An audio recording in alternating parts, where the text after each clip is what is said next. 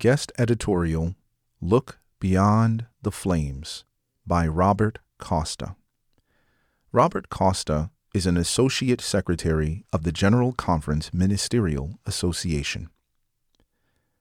The Roman Empire during the 1st century AD was ruled by emperors who demanded absolute loyalty and worship.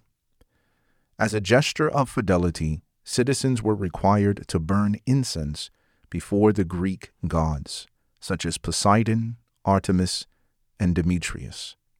Roman guards kept watch at the marketplace, making sure all citizens complied. But the early Christian church refused to participate in this idolatry, and many paid for it with their lives. Polycarp was a disciple of the Apostle John and an elder in the church of Smyrna. One night, Roman officials arrested him in a house outside the city. He knew why they were there, and he knew what happened to Christians who refused to worship the emperor. Many were tortured and put to death, either at the stake or torn apart by animals. Yet Polycarp received these officers with surprising joy. He even invited them to sit down and eat. Then he asked for 1 hour to pray without interruption. They agreed, and when the time was up, Polycarp went willingly with the soldiers, who took him to the city Colosseum. The huge crowd roared when he entered, and before a large pile of firewood, Polycarp was given one last chance to renounce Christ and pay homage to the emperor. "Take the oath, I will let you go. Just revile Christ," the proconsul declared. Polycarp addressed him serenely. "For 80 years I have served him, and he has done me no wrong. How then can I blaspheme my king who saved me?" Throughout his ordeal, witnesses were amazed at Polycarp's confidence and even joy. They said he was enlightened by grace. Polycarp wasn't seeing just the bloodthirsty crowd in the Colosseum or the firewood waiting to be lit. He was looking with the eyes of faith to a different horizon. When it was announced that Polycarp had confessed to being a Christian and refused to renounce Christ, the frenzied crowd shouted, "May he be burned alive!" The soldiers moved to tie Polycarp to the stake, but he said there was no need. He would remain there.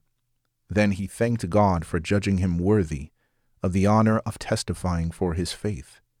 The executioner lit the fire, and flames quickly engulfed Polycarp. He had spoken confidently to the very end. Polycarp spoke of the resurrection and of eternal life. The horror of his trial could not kill him. He looked past it to heaven's horizon. God can grant us that kind of confidence in order to witness for him. He will help us look beyond the flames, beyond the shouts of an angry crowd, beyond the pain and discouragement. He can keep us firm to the very end. What is the common denominator in the story of Polycarp and in the stories of the martyrs throughout the ages, from Abel to our days? Their love for God and for others.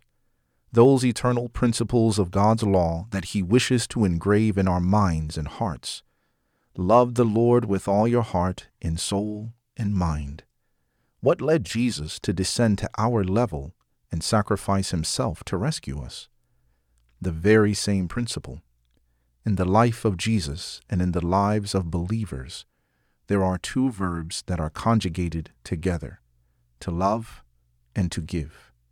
To love God, the divine, the righteous one, is to willingly and joyfully sacrifice anything, including self, for him.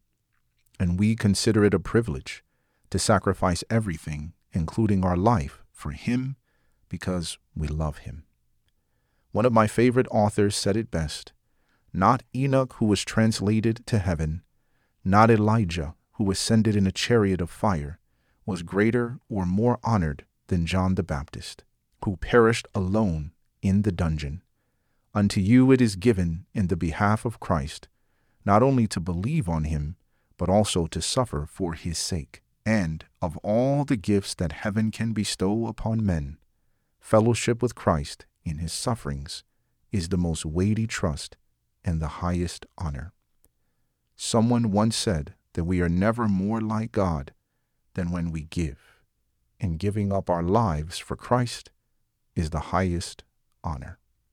For bibliographical and biblical references on this article, and for much more content for pastors and church leaders, please visit ministrymagazine.org.